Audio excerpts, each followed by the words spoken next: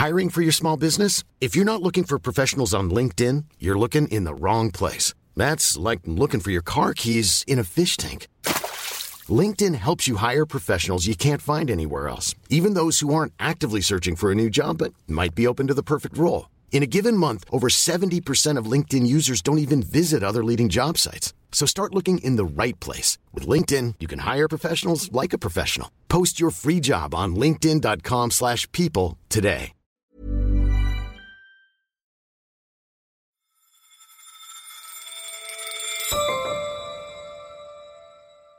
Over the past few months, Britain has really put on a show. I'm of course talking about the swell of patriotism surrounding the Queen's Jubilee. It's been amazing. It's been amazing. What a spectacular finale as well. Now, England's women's team is nailing it in the Euros. And we even came second in Eurovision. To United Kingdom. If you were watching from abroad, everything seemed sunny. But the reality is much darker. The UK has one of the highest rates of inflation in the Western world. It's a very, very difficult place for us to be in. I mean, to predict and to forecast 10% inflation and then say, and there's not a lot we can do about 80% of it. Workers are striking across the country. Interest rates are climbing, and there are fears of recession. Interest rates hit their highest level since 2009 as the Bank of England hints there could be more increases ahead. The bank has raised interest rates to 1.25% as it tries to dampen down inflation. There's mounting pressure on the public finances. And a chronic growth problem. Storm clouds are brewing. You are listening to Money Talks from The Economist, our weekly podcast on the markets, the economy, and the world of business. I'm Soumaya Keynes. I'm Mike Bird. I'm Alice Fulwood. And in today's show, we'll look at the consequences of Britain's growth crisis and how to end it.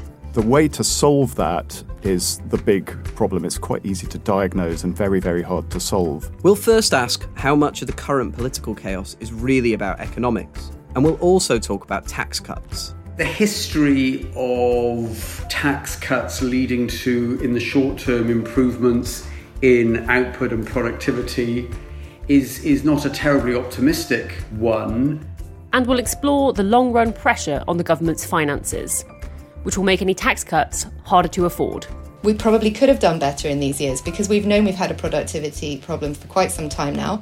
Finally, we'll outline just what needs to happen to get Britain growing again.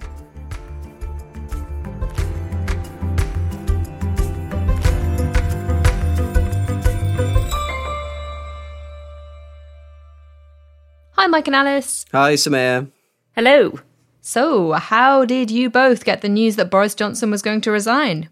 Well, I was excited to be in the UK for once. I usually have to watch the political chaos from a distance, and it's nice to be here and see it sort of closer to first hand. I found out when I woke up and first thing, checked our Money Talks WhatsApp group, which is not just a source of memes, also breaking political news. Soumaya, how has all the chaos been for you? Oh, you know, calm, relaxing, but actually kind of depressing because as the leadership candidates are being grilled by MPs on their attitude to the culture wars, I've been watching all this political chaos through the lens of this really big project that the Britain section is doing on the country's growth crisis, or sometimes how I like to refer to it, 10 reasons Britain is bad. Sounds like fun.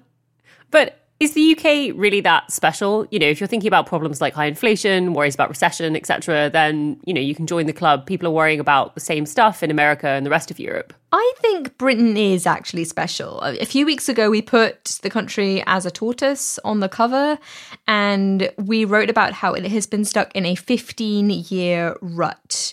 So ever since the mid-2000s, Britain has been falling behind America and Germany, and it's falling behind after it started out behind those countries.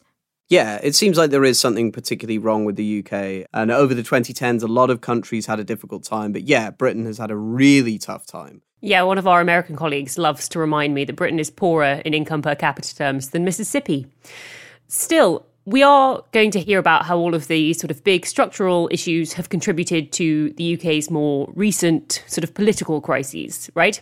Yes, absolutely. This episode is going to cover Britain's long-run growth problems, but I thought we'd start there, Alice, by talking to my boss and The Economist's Britain editor, Andrew Palmer, about how much economics has contributed to the political chaos.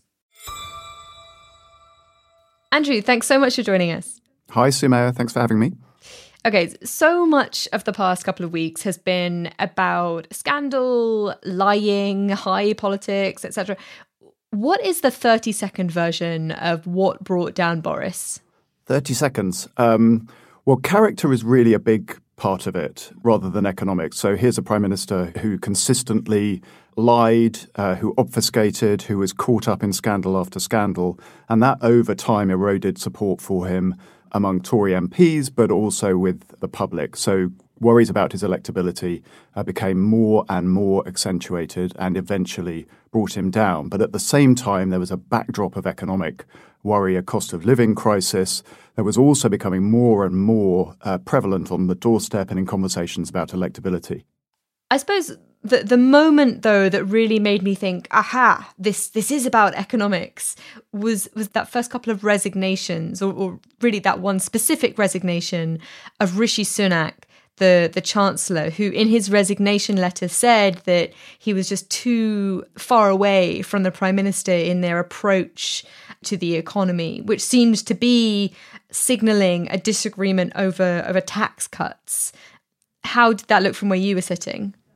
Yeah, you're totally right. Those disagreements have now sort of erupted into the open with the leadership race. So you see tons and tons of candidates talking about tax cuts as the way both to boost growth and to help households out, whereas Mr. Sunak continues to be sceptical of that as a way out of things, is talking about the need to be grown up, to get a grip on inflation before you start to think about tax cuts.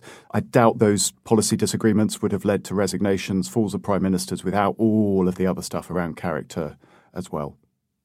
Yeah, I think it might also be worth just spelling out what's underlying this problem to do with tax cuts, right? The context is that Rishi Sunak, the Johnson government, had presided over several very large tax increases or announcements that taxes would be increasing. And that goes against this image that the Conservative Party has of itself, of this low tax party. But obviously, the underlying problem here is that growth is terrible. And if you want to maintain a certain level of public services, if you don't want to cut benefits, and if you don't want to raise borrowing, then you need to raise taxes. There isn't really a way around it. So when it comes to this big underlying problem, this growth issue, you've been leading the charge of this big project that the Britain section is doing on Britain's lack of growth. What are the major components of that project? What are the big problems? I mean, we have this long-run growth and productivity challenge. It's not a new challenge. People have known about it, but it's been brought into focus by the fact that the economy is stuttering, that everyone feels poorer and is poorer because of inflation. The way to solve that is the big problem. It's quite easy to diagnose and very, very hard to solve. The components of it seem to be relatively well absorbed. We don't invest enough in Britain. We have a problem with skills and the matching of employees and employers. We have a problem with diffusion of innovation. So there are lots of areas to tackle. I suppose there's also a set of political constraints that we ought to think about in the British context, Brexit being one, but not the only one. Sumaya, what do you think about that? Yeah, I mean, there definitely are some very hard political constraints. You know, one is around Brexit. You know, my main reaction is just how all of the political chaos is really contributing to the economic problem. So you had this problem in the late 2010s that all the uncertainty over Brexit was really holding back investment, preventing businesses from making decisions. now the lasting political questions over Brexit means that uncertainty is still there. I think also the fear is that with a new government, new administration, a new set of priorities, they rip up all of the plans that have been made and start in a whole set of new ones to do with, growth, industrial policy, levelling up, so on and so forth. And so it just becomes impossible to tell what works and what hasn't worked, either because it's a terrible idea or it just hasn't been in place for long enough. Andrew, can I ask you what you make of the race to replace Boris? Do you think the candidates are stepping up to this enormous challenge that the economy and the country has? So far, absolutely not. I mean, it is early days, and I suppose we should caveat this with people are trying to jostle their way into the final two. But broadly speaking, we have a large number of candidates making promises about unfunded tax cuts, sort of saying growth, but then magicking it up with tax cuts, refusing to reconcile the needs to kind of appeal to that traditional Tory value base of low taxes, fiscal discipline, and the fact that high spending is kind of baked into their electoral appeal to the north of the country, to the red wall seats as they're known, plus secular pressures on higher healthcare and social care spending. So no one has yet grappled with that detail. Yeah, I'm really torn between irritation that the candidates haven't announced more details in their policies, and then also fear that if they do announce those detailed policies, they'll be terrible policies. So yeah, I think on balance, silence is maybe better, but it's very unclear. Well, also, the honest answer to this is that these are really deep problems that require long-term solutions. They're trying to win a battle over the summer to become the next prime minister. But for the sake of citizens of Britain, you want them to be thinking about the agenda that takes them through the next election in 2024 and the following 5-year term. Absolutely. Long-term thinking is something I would like to see more of. And it's something that we have on this podcast because we are going to hear again from you at the end of this episode. Looking forward to it. American listeners might be a bit confused hearing all of this excited talk about policy, but it's worth remembering that the parliamentary system gives British politicians the power to actually change things. The Prime Minister has majority control over the legislative body, which is not always the case with Congress in America. Yeah, things are pretty centralised and the Conservatives have a pretty significant majority in Parliament. So they can raise and cut taxes if they want to. They could set the pay for teachers, healthcare workers, other public sector workers with a lot more power than you would see in the US. Yeah, they can't do whatever they want. However, in theory, the government has fiscal rules which limit borrowing for non-investment and also debt. But more importantly, in practice, Boris Johnson's successor is going to face some nasty fiscal realities. My name is David Miles. I'm a professor of economics at Imperial College London and also a member of the Budget Responsibility Committee at the Office for Budget Responsibility. My first question is, how healthy are Britain's public finances right now? Well, the finances right now are in some ways in a better position than many people had expected. I think that includes the OBR itself. A couple of years ago, financial year 2020-2021, during the worst parts of the COVID crisis, the fiscal deficit was very close to 12% of GDP in that year. It's still the case that there's a fiscal deficit. The government is having to borrow because it's spending more on the current budget than it's raising in tax revenue. But the size of that deficit is relatively small. We're hearing now a lot of discussion about proposed tax cuts. Looking at the numbers and the fiscal limits that the government has set itself on borrowing and debt, how much room is there to cut taxes and still meet those targets? Well, a couple of months ago, the OBR produced a forecast, and on its central projection, under policies as they were then, the chances were slightly above 50% that you could hit the government's fiscal targets, which is to balance the current budget. And on the central forecast, there was headroom of about 1% of GDP. In other words, the current budget could be a little bit in surplus, and the stock of debt could be falling relative to GDP by a small amount a couple of years down the road. But that amount of headroom, given the uncertainties and the volatility in the economy, even in ordinary times, is really pretty small. One of the arguments that we're hearing now is that the government should be focusing on growth. It should be focusing on growth, and cutting taxes would help with that. It would make the economic outlook rosier. What do you make of that argument? If you think about where the current fiscal targets are, they are set for where's the economy going to be 2 or 3 years down the road. It would be rather optimistic to expect tax cuts now to have a very substantial impact on productivity and output over that sort of time horizon. Though it's, of course, conceivable that some tax changes over a longer horizon might well boost productivity. Right. Could you now talk a little bit about the longer term challenges that the government is facing with its debt and borrowing outlook? In the UK, the population will age. The proportion of the population above, let's say, 70 years of age is going to rise very substantially, probably over the next several decades. It's already been rising. That puts pressure on expenditure, on healthcare in particular. It also means that the proportion of the population that will be of that working age group will fairly steadily decline. And that generates a double squeeze on expenditure on the one hand and on tax revenues on the other. A couple of other factors as well, which play out likely over the long term. One is that one can't really expect interest rates to stay as low as they have been for the last several years. And the government has a large stock of debt, and that increases government spending on the interest on the debt.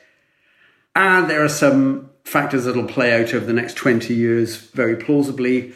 For example, a loss in what is quite a substantial source of tax revenue on fuel duty on cars, people buying petrol and diesel as sales of those cars decline very sharply now. So you put all that lot together, what it means is that it's quite likely that as you look not beyond just the next 10 or 20 years, but 30, 40, 50, 60 years into the future, unless something changes in terms of retirement ages or spending on health or the tax system, then we're probably on a trajectory where fiscal deficits begin to get bigger and the stock of debt rises steadily relative to GDP.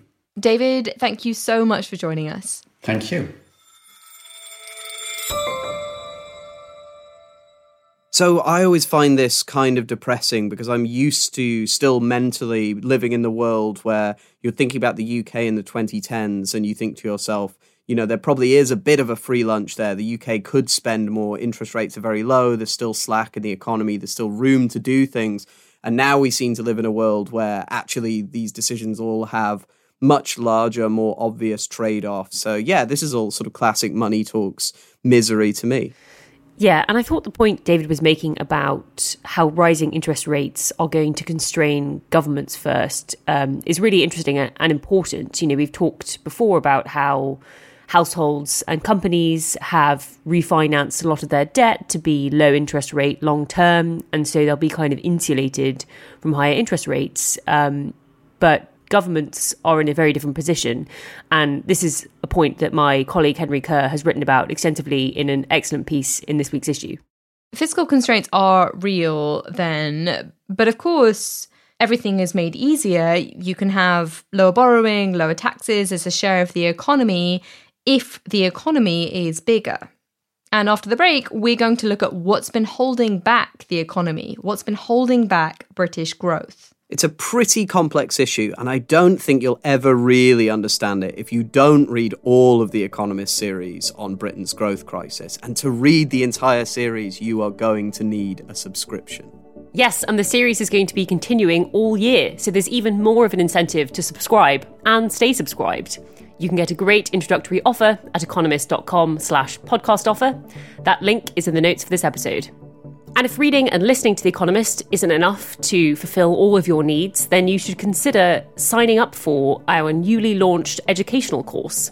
Yes, if you like Money Talks, you might be interested in our new 6-week online course on fintech and the future of finance. You will learn about everything from cryptocurrencies to the payments revolution, all of which will help you figure out just where finance is heading. It was put together and contributed to by myself and other people you hear on the show, the finance writers at The Economist. So sign up and enjoy a special discount as a Money Talks listener if you go to economist.com/future of finance and enter the discount code MONEYTALKS at the checkout.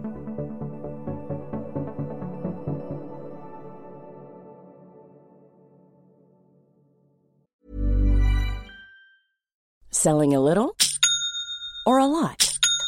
Shopify helps you do your thing however you cha-ching. Shopify is the global commerce platform that helps you sell at every stage of your business. From the launch your online shop stage to the first real-life store stage, all the way to the did we just hit a million orders stage.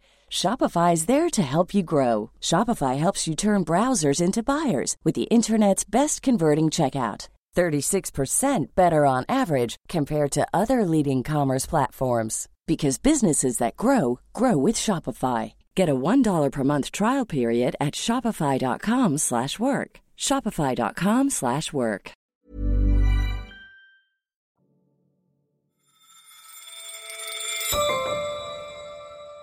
So Britain's economic challenges definitely predate the pandemic. They predate Boris Johnson and Brexit. One big problem is Britain's poor productivity growth. And productivity growth drives overall economic growth. It means that people are making more for a given hour of work. To get some ideas for how to fix the problem, I spoke with Anna Valero from the Centre for Economic Performance at the London School of Economics. Anna, thanks so much for joining us. Thank you very much. If you were to identify the main sources, if you were to try to break it down, what would you point to as the kind of underlying or the more specific problems deeper than productivity growth? So the underlying drivers of productivity are really investment in the type of assets that are enhancing productivity. So in order to increase that, we can increase worker skills. And we've had chronic underinvestment in capital investment in the UK. And then the other thing is really innovation. So the way we combine inputs to produce output. We know that certain measures of innovation that we can actually measure, such as R&D, which is a typical measure of innovation input, our spending on R&D is lower as a share of GDP than our main comparators. So we know there are lots of areas where we can do better in terms of investing. And those things, based on the evidence, if we do better on them, we should be able to raise our productivity. How easy is this problem? Is it just that we haven't paid enough attention to it? Or, are there quick fixes out there? Well, I think it's a really difficult problem in the sense that lots of these investments are long-term investments. I mean, think about skills. If an individual invests in their skills, it takes a while to start seeing that pay off in their wages. And it's similar in the economy. If we start making investments through our schooling system, through our higher education system in skills, we're not going to immediately necessarily see the improvement in productivity. But the same with infrastructure. Projects tend to be quite long-term. There are lots of planning obstacles, other things that need to be sorted out before those plans for investment translate into the improved productivity. And the same with innovation. All the stages from going from a new idea to actually commercializing that into a product that is deployed through the economy can take a while. But having said that, I think we probably could have done better in these years because we've known we've had a productivity problem for quite some time now. There have been various plans and strategies seeking to address it, but unfortunately we haven't necessarily had much longevity in those types of plans and strategies. Right. So one contributor has been all this political chopping and changing. All this chaos has actually been contributing to our failure to solve this problem. Should we think about investment first of all? If you were government for a day, how would you try to solve this problem of chronic underinvestment? There are various areas there where we know that we need to invest more to improve connectivity between cities or within cities, to address congestion in city centres, etc. So we've made major steps there in terms of having a National Infrastructure Commission and better processes around actually thinking about the needs of the UK and how to deliver them. And of course, now there's the Levelling Up agenda, which is looking much more at kind of spatial aspects of this and more infrastructure investment outside of London as well. If we're talking about capital investment in firms, there are a number of barriers to investment in firms, and financing constraints tend to be one. So difficulties accessing finance even when a business wants to make investments, for example. When we talk about ICT adoption, digital technologies, financing constraints, also reorganisation costs. It can often be quite disruptive to make those changes, and often skills constraints. So there's an interrelatedness between these different areas. Often, if businesses don't have appropriately skilled managers or workers, it makes it harder to invest in productivity-enhancing technologies within the business. You just mentioned skills, so let's now look at that in depth. What is Britain's specific problem with skills, and how would you fix that? I think the UK has actually done very well when you look at how the educational attainment at the top, so the share of people with tertiary education, for example, has gone up. But we know that where we're not doing very well is in technical and vocational education, where we haven't seen much of a rise in that share. So I think we need to make sure that that sector is funded appropriately, given the challenges we face. I also think there are issues in terms of the allocation of talent. We know, for example, that children from disadvantaged backgrounds tend to underperform through the education system. This can mean you can have people whose true potential isn't realised in the labour market. And there are also issues. Childcare costs are very high in the UK. There are issues in terms of women who are doing very well through the education system and in their early careers, then stepping back from their careers. And of course, this could be someone's choice, but there might be cases where there are constraints to women working when they actually want to work because of the way our system is organised with regards to childcare. Can we talk now about innovation and business dynamism? That seems like one problem that Britain has. How would you even start to try and fix that? Yeah, so innovation is a really interesting story for the UK because we have a lot of excellence in our innovation system. The typical quote is we punch above our weight in terms of the quality of the research that comes out of the UK. What we're less good at then is commercialising that. And so you can see it in the sense we have lots of really promising innovative startups, but we're less good at that scale-up phase. So I think there are issues in terms of how can we commercialise our ideas here in the UK and keep the growth and the employment benefits here in the UK. A lot of that comes down to improving collaboration, perhaps through better incentives for researchers and businesses to collaborate. It comes down to ensuring that the finance options are there for firms that seek to grow. Great. Anna, thank you so much for joining us.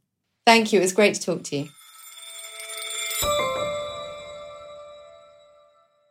Obviously, I don't want to understate how difficult it can be to implement fixes for all of this. One thing that Britain seems to really have struggled with is bad management practices in smaller, less productive firms.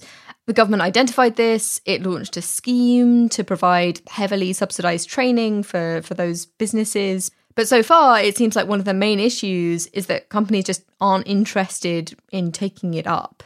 Policy solutions sometimes just aren't easy. Mike, Alice, reactions, ideas of your own?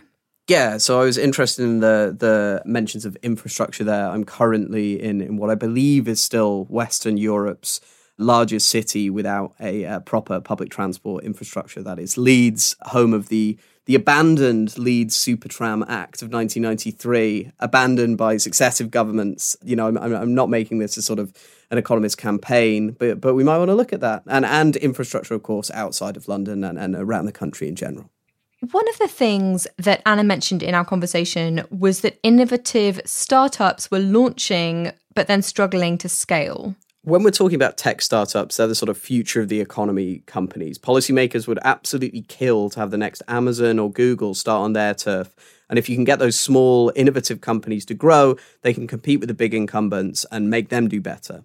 Yeah, and business dynamism, or the ability of great companies to grow, is really important. And it's something that Britain seems to struggle with. Our colleague Joshua Roberts, the Economist City and Finance correspondent, has been following this closely. And CDR. CDR and entire crew is go. Okay, Scooter, look, it's a great day to go fly. When it comes to starting companies, Britain excels. It has a vibrant venture capital scene and lots of investors with money to throw at people with good ideas. That includes people like Anne Glover, founder and CEO of tech venture capital group Amadeus Capital Partners. Enjoy the ride, pal. Our entrepreneurs attract international capital very successfully. Nozzle check of the SRBs. This seed money is the fuel needed to turn an idea into a business. T-minus 10. They now need double-digit millions, sometimes triple-digit millions of capital to grow to the next phase. 5, 4. But move up the scale, companies that are looking for funding of $15 million or more, and Britain, we have a problem. the money dries up. There are not enough, hardly any, growth stage investors who are domiciled in the UK and helping the company from here and helping them stay here. The rocket fuel needed to launch these companies into the stratosphere just isn't there. Why? You've got to have significant ambition from the beginning to become a global leader. And that means that you're going to have to incur losses for many years. Now, they're not losses. They are investments in making a global company. But there are not many investors at this later stage who understand how to evaluate a company which is growing very fast and is still loss-making. So, what's going wrong? My name's Dom Hallis. I'm the Executive Director of the Coalition for a Digital Economy, or CODEC for short, and we're a lobby group for tech startups in the UK. Dom puts the problem down, in large part, to the behaviour of British pension funds. Traditionally, there's been a huge problem of pension funds in particular not deploying into these kind of investments. So you have sort of in the US, a significant portion of venture capital comes from US-based pension funds and institutional capital. And in the UK, pension funds aren't doing the same. They're just more small C conservative, right? And that's the thing that we find the hardest. It's sort of quite often painted as these are risky things. But if you look at the data over the past 15 years, like the evidence is that this would have returned substantially more to these funds than the alternatives, which they've chosen. We're literally saying to funds, please make more money. And they're saying, no, thank you. The risk aversion means missed opportunities. One of the jokes in the tech sector is the real beneficiaries of the past 10 years of technology booming in the UK have been teachers in Ontario, because the reality is that the Ontario Teachers Fund has been the one who's been deploying a lot of this capital. And that's just silly. In the last decade, the UK's had two massive missed opportunities. Big tech trailblazers who've been snapped up by foreign owners. All right, everyone, welcome to DeepMind. We are embarking on what will turn out to be the greatest adventure in human scientific history. DeepMind is an artificial intelligence company that was founded in London. In 2014, it was bought by Google for $500 million. November 1990. Arm begins as a small team of engineers working out of a Cambridge barn. 2 years later, there was Arm. The company becomes profitable in 1996, signing... The chip designer's technology powers nearly all smartphones. Within months of its listing on the London Stock Exchange and Nasdaq in 1998, Arm is worth $1 billion. But 18 years after it was listed, the company was bought by the Japanese conglomerate SoftBank for $32 billion. It's now set to relist, but with a primary listing in America. So, whether it's public or private, the UK has a problem with keeping hold of its most promising companies. Dom Hallis has been pushing the UK government to help fix the problem. The government has been pursuing reforms to what's called the pension charge cap, which is one of the big challenges because it limits the amount that pension funds can pay in fees to have their money managed. And obviously venture capital is a much more active management structure than other forms of management of capital, and so does require higher fees in order to work. And that's been a challenge under the cap, and so they are looking at that closely. The British government is also looking at reforms to how insurance firms can invest their assets. And it recently tweaked listing rules at the London Stock Exchange to make it more hospitable for tech companies. But for Anne Glover, there needs to be big change, fast. We have such exciting technology coming through. If we don't sort this funding gap out in the next 5 years, it will be financed by foreign capital, research will go elsewhere, and the belief in research and innovation being the engine of the economy will dissipate, and that would be a crying shame. Just to be clear here, the problem is not that foreign investors are making returns from British companies that British investors are then losing out on. The real underlying problem as it relates to growth is that there are lots of firms that don't get noticed by foreign investors. And it's those firms that aren't superstars like ARM or DeepMind that don't get to grow. Alice, how does this look from your side of the pond? It's interesting to hear that it's not that the seeds of those great superstar companies they don't exist in Britain or in the rest of Europe. It's just that they struggle to achieve that kind of scale and growth potential that seems to be much easier for companies that are based in the US. There's a lot of Asian countries where the equity markets are dominated by these fairly stodgy conglomerates and you don't get interesting new companies coming through. But then you get places where they really do. You know, some parts of East Asia, you get interesting companies coming out of Korea and China and Taiwan. So yeah, it's a bit of a blend. Now, there are lots of problems with growth in Britain and lots of ideas to help fix them. I want to bring Andrew back to see whether they could actually happen. We're about to have a new government after all, and growth has been part of the campaign. Andrew, welcome back. Now, thinking about these really big economic structural issues, how hopeful are you that they can be fixed?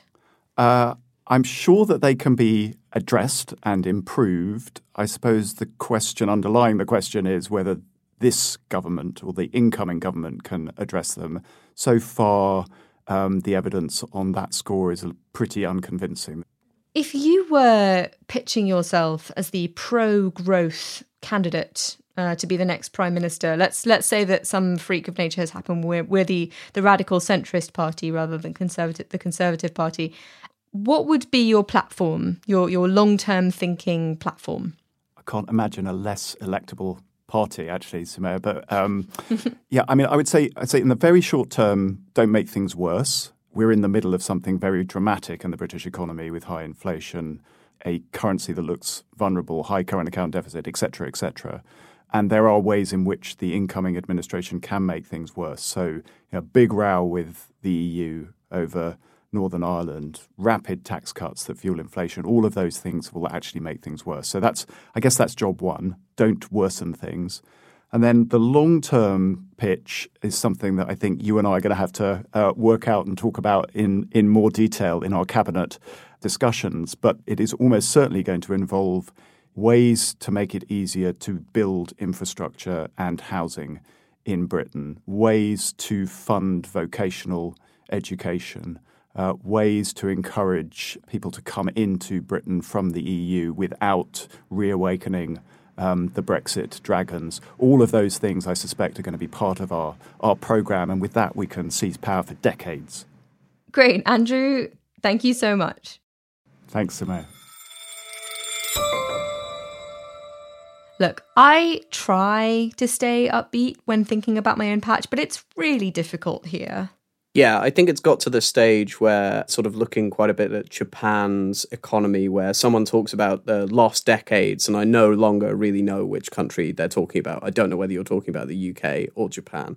So I sort of alternate on both between optimism and pessimism. On the one hand, if we could just fix some of these things, you could get on such a better growth path. And on the more pessimistic side, it's been a very long time in both countries' cases now, and what's been left at the side of the road, what's been lost, what could have been, basically. If you're looking for sort of the thinnest of silver linings, though, I guess, sure, America has all those sort of whizzy tech companies, but that's not been very great for investors this year.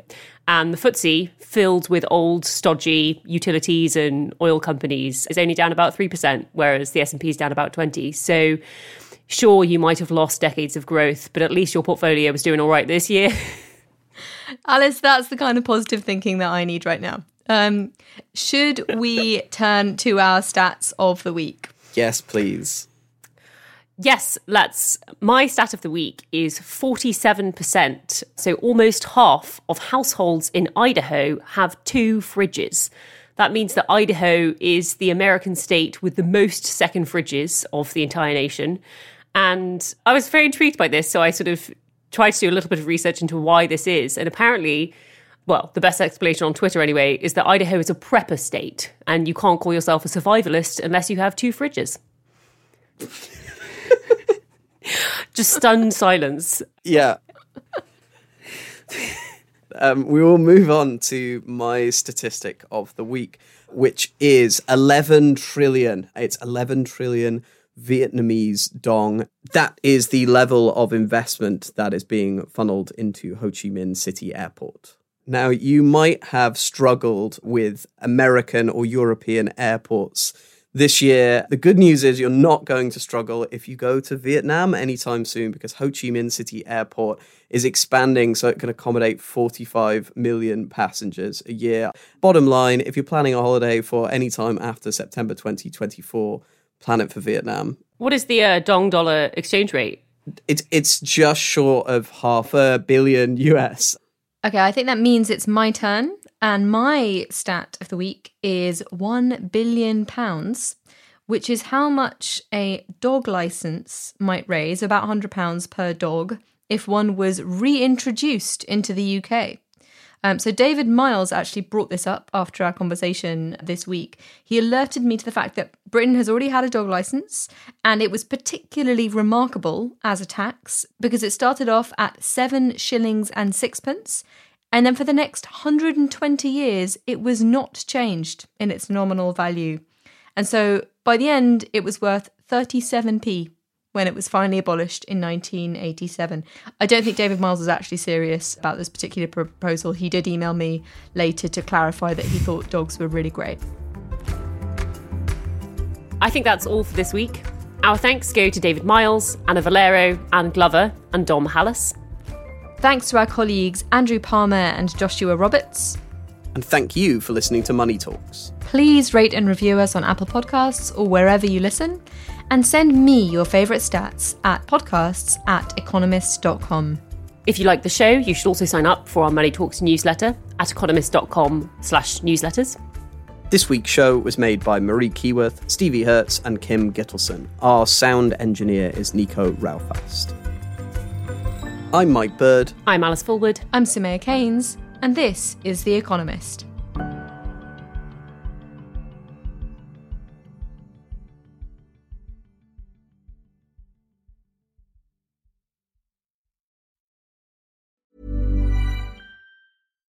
When you make decisions for your company, you look for the no-brainers. And if you have a lot of mailing to do, Stamps.com is the ultimate no-brainer. It streamlines your processes to make your business more efficient, which makes you less busy. Mail checks, invoices, legal documents, and everything you need to keep your business running with Stamps.com.